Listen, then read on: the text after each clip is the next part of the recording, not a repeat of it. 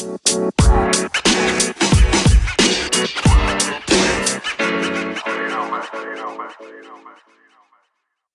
morning, afternoon, or evening, wherever you are in the world. Welcome to DBN News for 1/24/2020, the semi-daily news that even Plants Craven anchors #1 gaming news podcast. I'm Anthony, and I'll be your host today. With that being said, let's jump into the news. First is from GameSpot and written by Jordan Ramey. New Apex Legends Season 4 character Forge announced. The title of Apex Legends Season 4 has been revealed, Assimilation. Respawn has also provided the first official look at the new playable character coming in Season 4. It's not, as was previously speculated, Revenant, but another character entirely, Forge. Respawn didn't provide many details about the new character, but did provide a screenshot. The developer also discussed some of the lore surrounding Forge, who's being added to the Apex games as the first corporate-sponsored legend. This guy, he's the exact opposite of Crypto, who was our last legend, Apex Legends game writer Tom Caselio said in the Season 4 reveal dev stream. This guy, he's a brawler.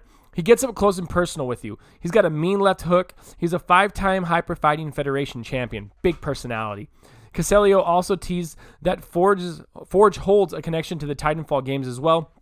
Forge has conquered one world, the MMA world, and now he wants to conquer another one with the Apex games. He's also the first legend we're introducing who's a corporate sponsor. His sponsor is Hammond Robotics. For those of you who haven't played the Titanfall games, Hammond Robotics is one of the primary companies within the IMC, the main antagonist of the Titanfall series. So there we go. We got a new Apex Legends champion coming. Sounds interesting. Sounds fun. If you're into Apex, looks like they're going to keep it fresh. They're going to give you another legend. Second is from IGN and written by Adam Bankhurst.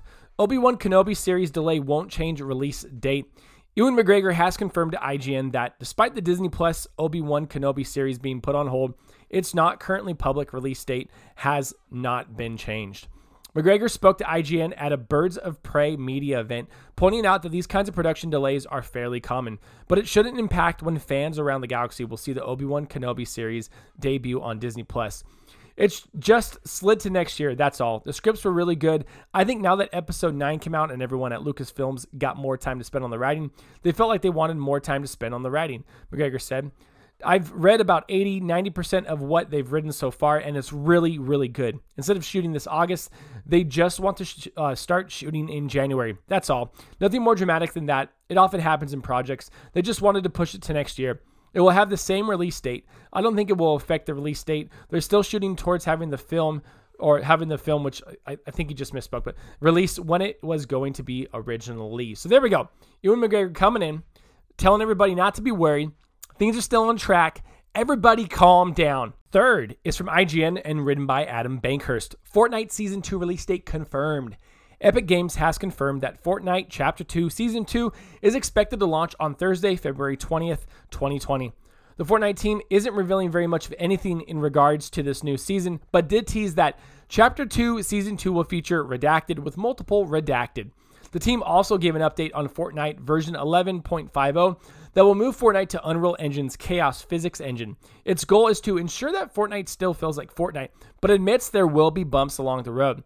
To help with those rough spots, Epic will start this process with a small group of players, and it will closely monitor feedback and make improvements over time. I am really not looking forward to hearing all of the people complain about Fortnite, and then after a month, stop complaining about Fortnite and talk about how amazing Fortnite is. And fourth is from IGN and written by Adam Bankhurst again, dominating the news cycle. Star Wars Knights of the Old Republic remake rumored to be in development. The latest rumor indicates that a new Star Wars Knights of the Old Republic project is underway at EA, and it looks to integrate elements from the first two games in order to bring certain themes into the current Star Wars canon. As reported by Cinelinx, two sources claim to have knowledge on the rumored return of this beloved franchise. The first source says a remake of the 2003 classic is in development, while the second expands and says it wasn't so much a remake, but a sequel of sorts. This new project, as previously mentioned, would take elements from the first KOTOR and Knights of the Old Republic to the Sith Lords and retool the two stories to make them fit in current canon.